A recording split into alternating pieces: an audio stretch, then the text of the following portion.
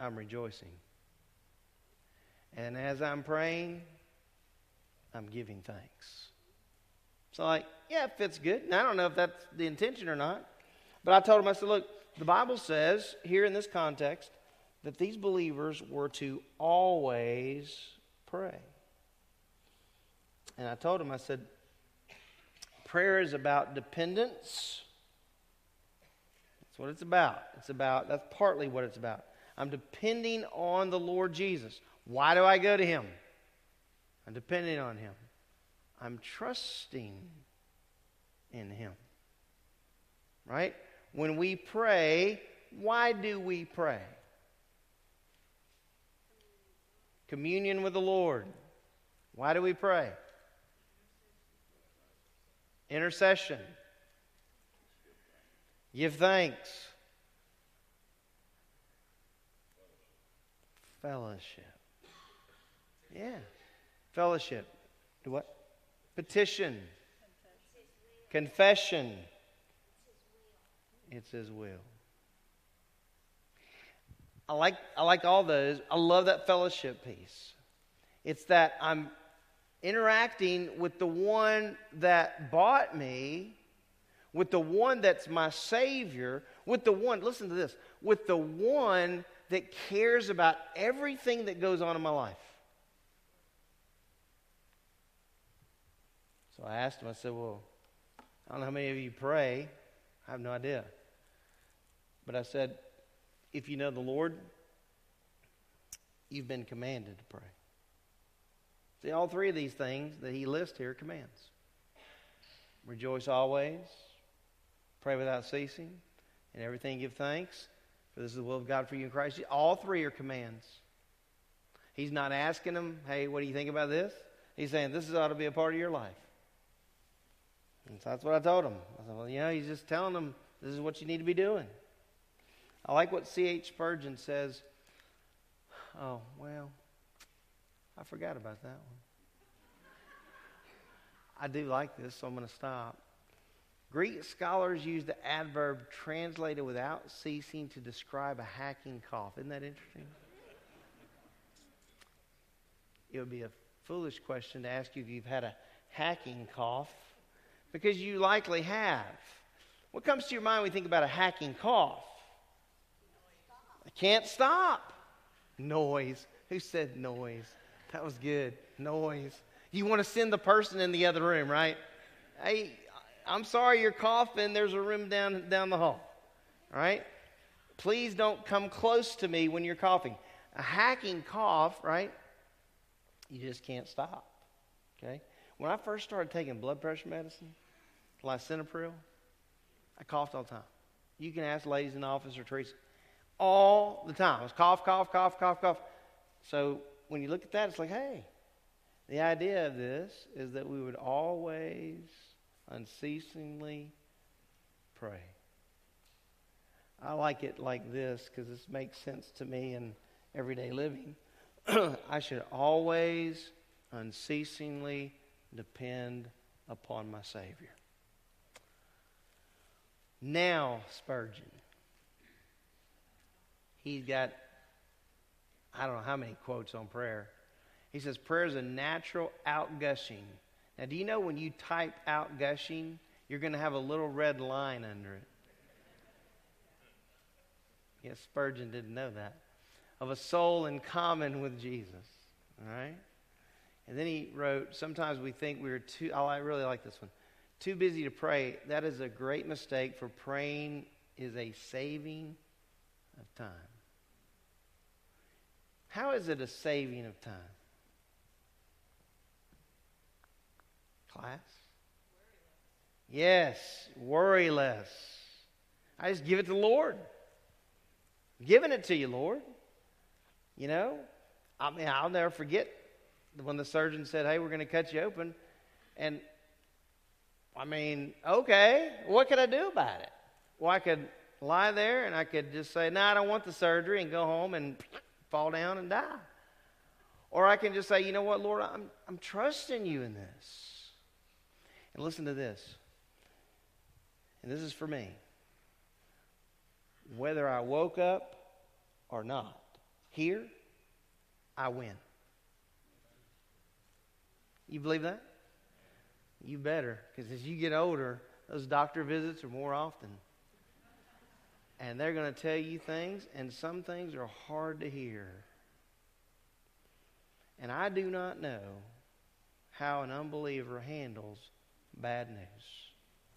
But I do know this, that even in the midst of the greatest difficulties, believers can handle things saying, Lord, I don't understand, but I'm trusting you. I believe in you. It's the wisdom of Solomon. Trust in the Lord with all your heart, right? So, a couple of things about the habit of praying that I wanted to give you. As you pray, remember the need to depend on Him in every circumstance.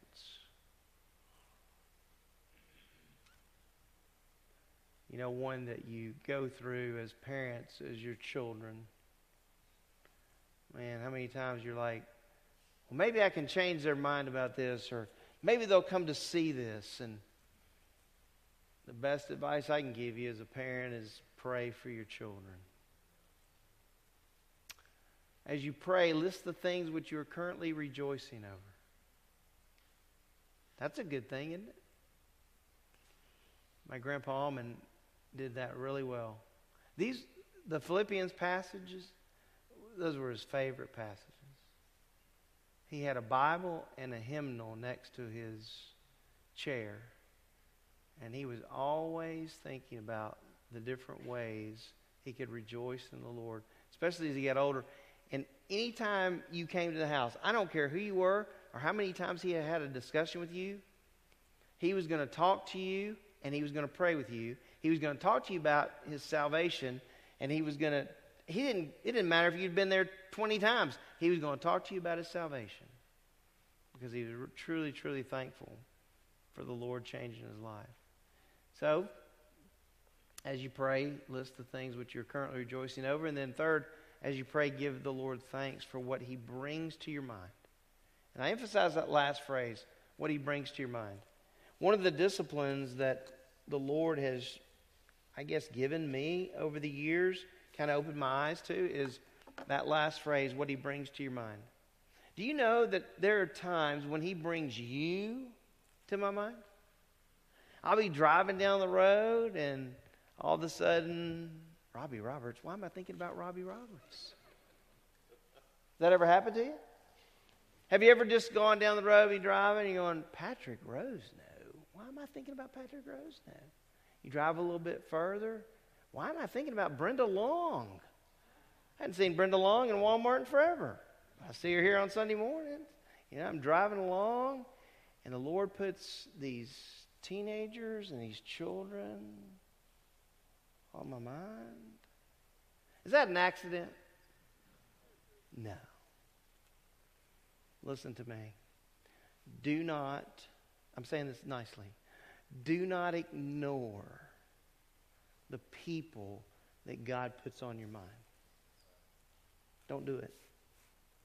And you know what we can do nowadays? I didn't bring it with me. You can text someone instantly. You say, well, if that, I really don't want to call them. I don't want to embarrass them. Text them. Hey, the Lord had you on my mind. I'm praying for you. Do you have to know why you're praying for them? No, you don't. And you know what? I want to give thanks. The Lord has put people in this church at times. They must have been driving down the road going, Dad, I wonder what he's doing. And they text me. I'm praying for you. These things are critical, guys. Critical, I believe, to growth in a Christian life. You're saying, Thad, did you give them all these things? No, I didn't give them all this. Because I'm still telling you that story. But I did talk to them about always praying. And then, the last thing that Paul says to them, and I was talking to them about, what he tells Christians to do. In everything give thanks, for this is God's will for you in Christ Jesus. So attached to this specific command is God's will. That doesn't mean that it wasn't God's will in terms of rejoicing or praying, right, or not quenching the Spirit. It obviously is. But he uses it, Paul does, as he's writing in this particular verse. So as we think about this issue of giving thanks in everything, there's a couple things that we have to consider. First, it's God's will. And secondly, it's God's will for all of you who belong to Christ. You know, he didn't write and say, this is God's will for this person and this person and this person, but the rest of you are exempt. No, he said, it's God's will for all of you in Jesus Christ. So I told them, I said, you know, you think about giving thanks, what comes to your mind? So I ask you this morning, when you think about giving thanks, what comes to your mind? Class? Salvation.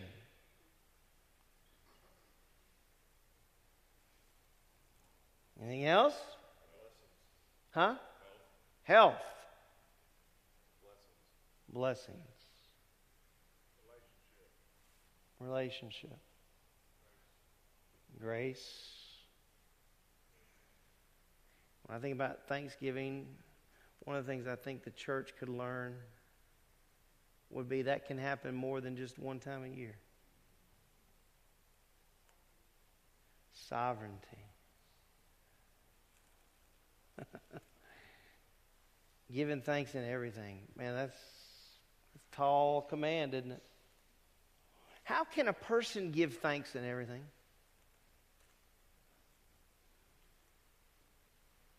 I mean, I've got answers, but I want to hear from you. You've been living the Christian life a long time. Many of you have. God's sovereignty. You trust in Him, right? Right? And you remember all of Solomon's wisdom. Trust in the Lord with what? All your heart. Lean not on what? Hey guys, we're not living on this earth forever. Did you know that? And as I get older, these years just seem to just go by. And I think one of the things that's hard for us to face, hard because we're human. You know, for us, heaven's still a what? It's a mystery. Right? What we know is what's in front of us. And we're comfortable with that. Even through hard circumstances, we're comfortable with what we know. We're comfortable with who we know. I know my wife, I know my husband, I know my kids, I know my grandkids. How many times have you thought about this, though, that the Lord has all of our days numbered before there was even one? Have you thought about how we would behave if we knew all our days?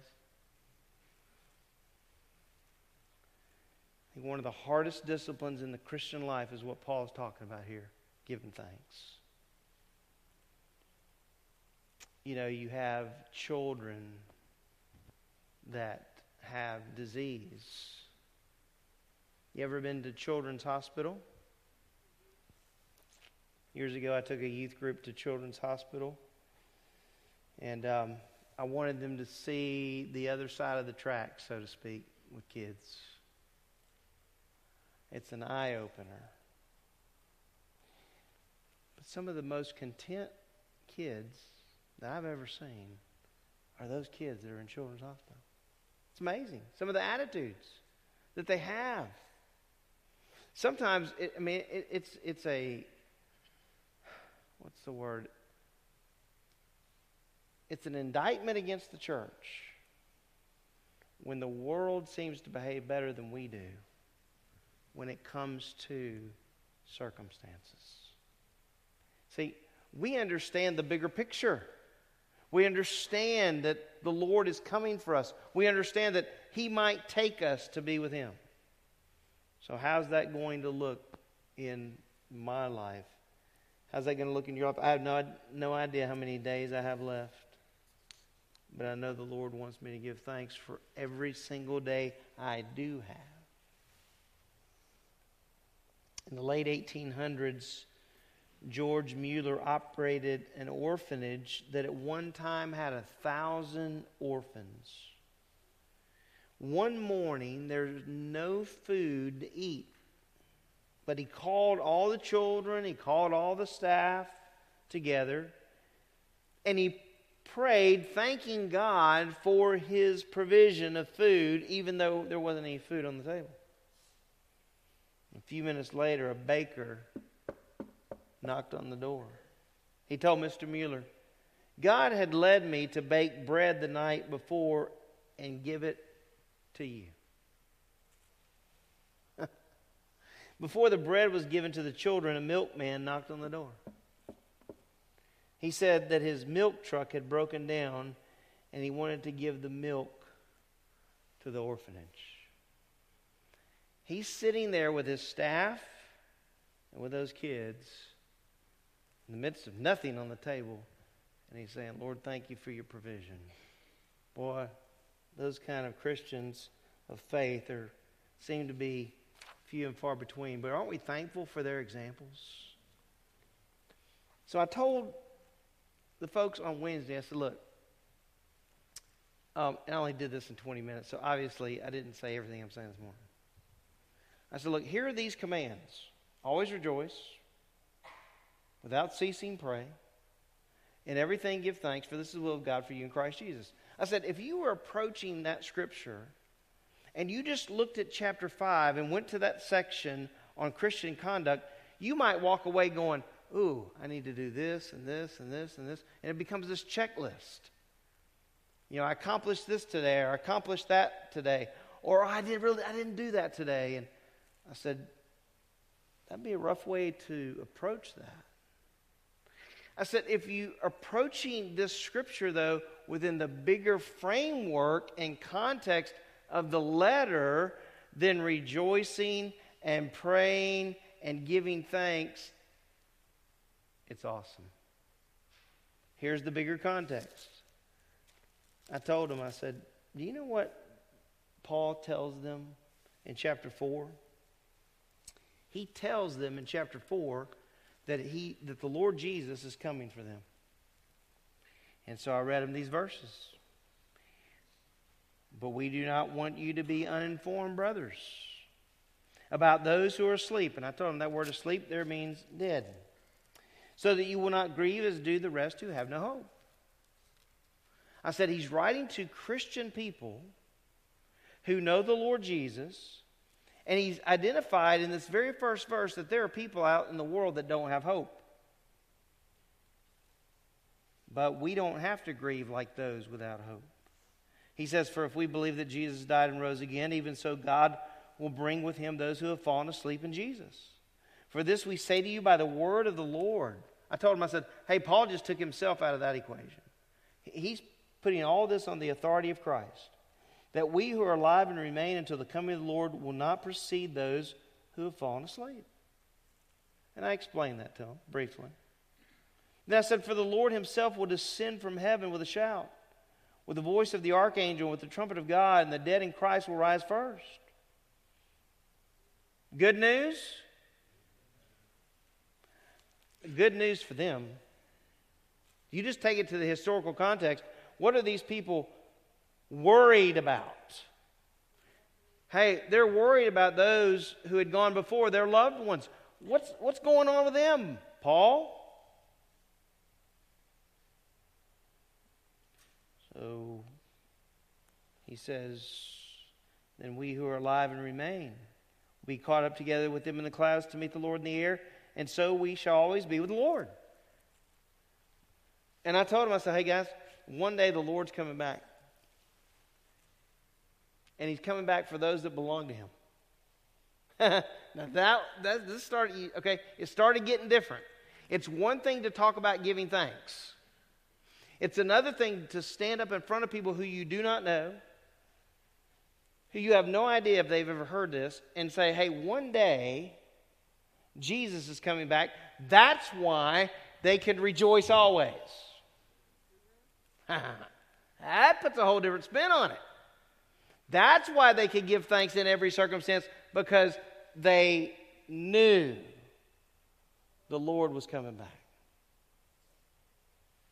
I said, it's one thing to tell an audience, hey, this is what God tells you to do. But it's another thing to tell an audience, hey, the Lord Jesus is coming back.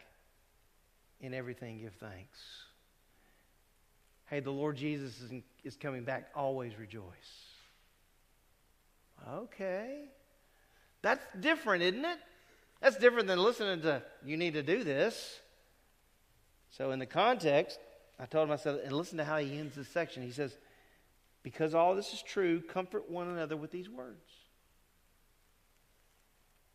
I said, but you know what? That's not the only thing they could rejoice about or give thanks over. In chapter 5, he tells this group of people in Thessalonica, not only was the Lord Jesus coming back for them and for those who had already died, but he says, hey, look, you've been spared from the wrath to come. I told that audience that Wednesday morning. I did. I said, wrath is coming. It's coming. And I told them all along the way, I'm using this phrase constantly. Look, guys, I don't know where you are, where you stand in all this, but it's really, really important that you would know these truths. That Jesus Christ is coming again, and that wrath is coming on the earth. It was a quiet room. I read to them the promise that Paul gives in verse 9 of chapter 5. He says, I love you love pronouns. I do.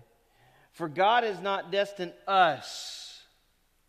Notice Paul includes himself in that. I'm right. Hey, us.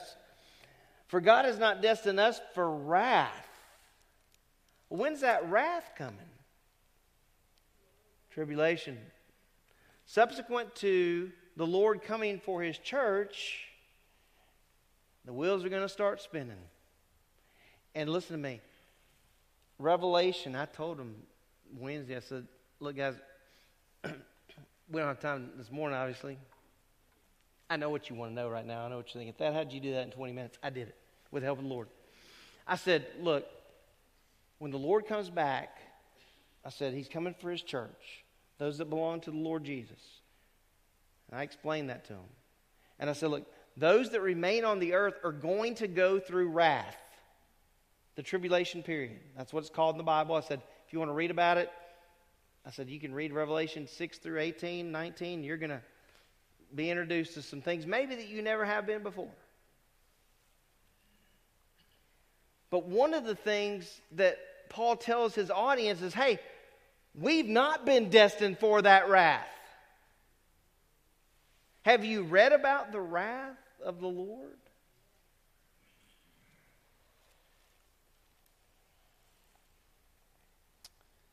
Paul says God has not destined us for wrath, but for obtaining salvation through our Lord Jesus Christ. What a picture. Who died for us, so that whether we are awake or asleep, we will live together with Him. Therefore, encourage one another and build one another up, just as you are also doing. I said, woo! I might have even said woo at 7 whatever in the morning. I said, listen to me. I said, now think about rejoicing and giving thanks.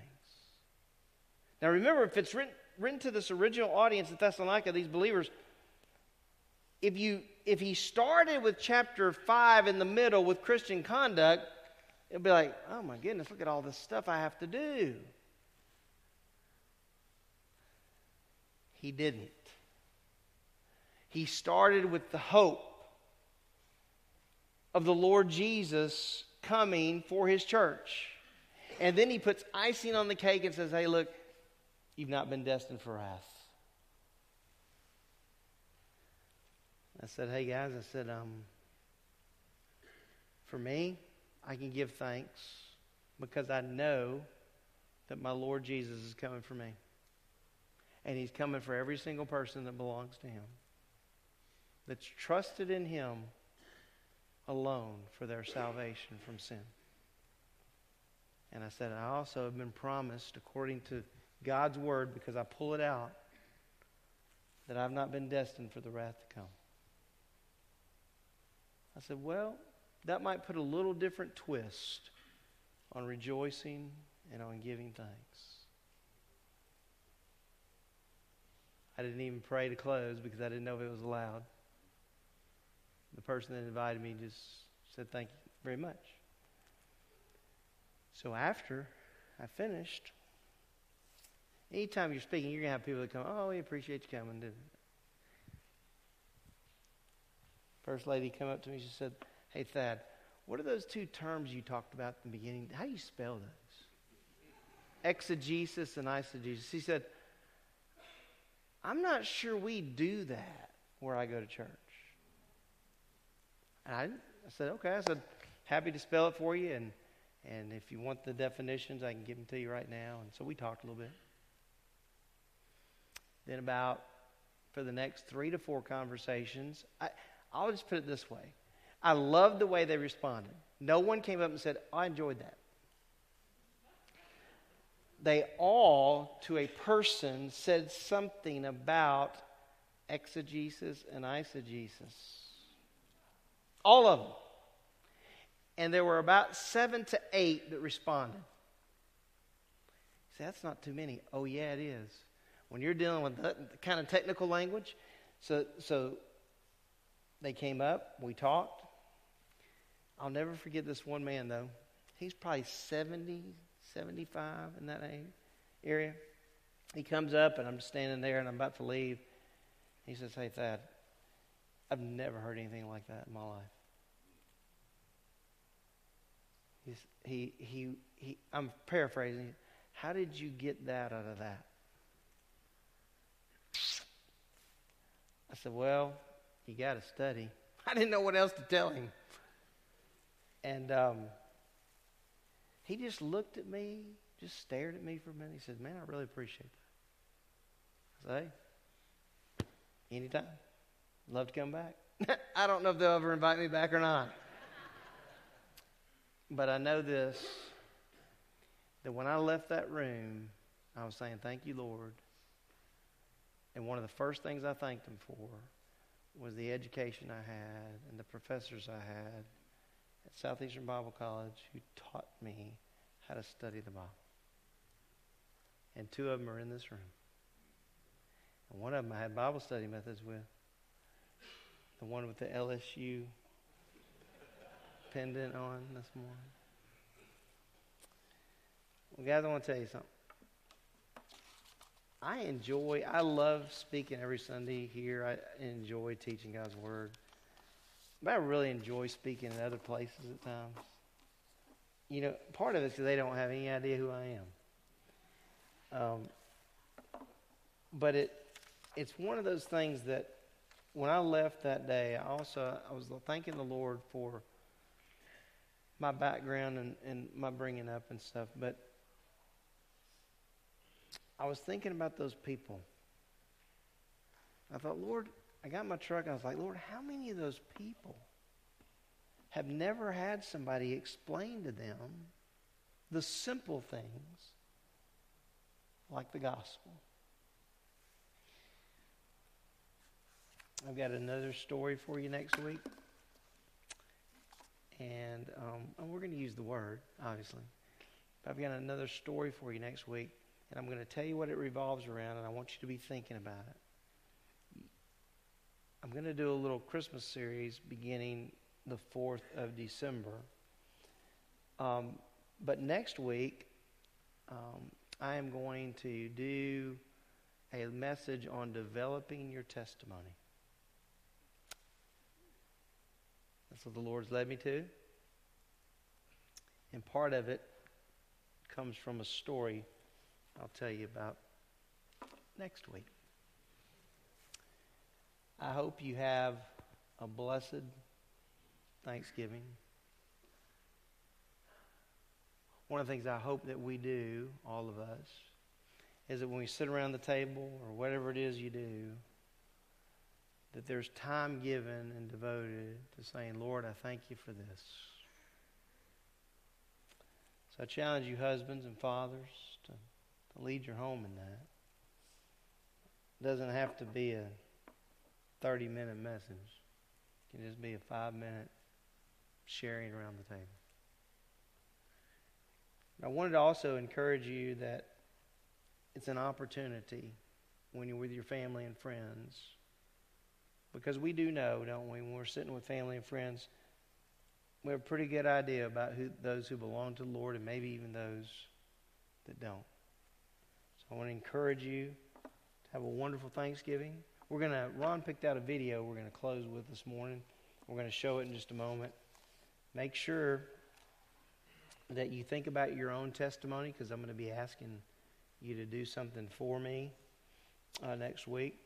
But also make sure you pick up that canned cranberry sauce to go with all the things you plan to eat. Because if you don't have canned cranberry sauce, then you have not done Thanksgiving properly. All right. Let's show the video, and then you're dismissed.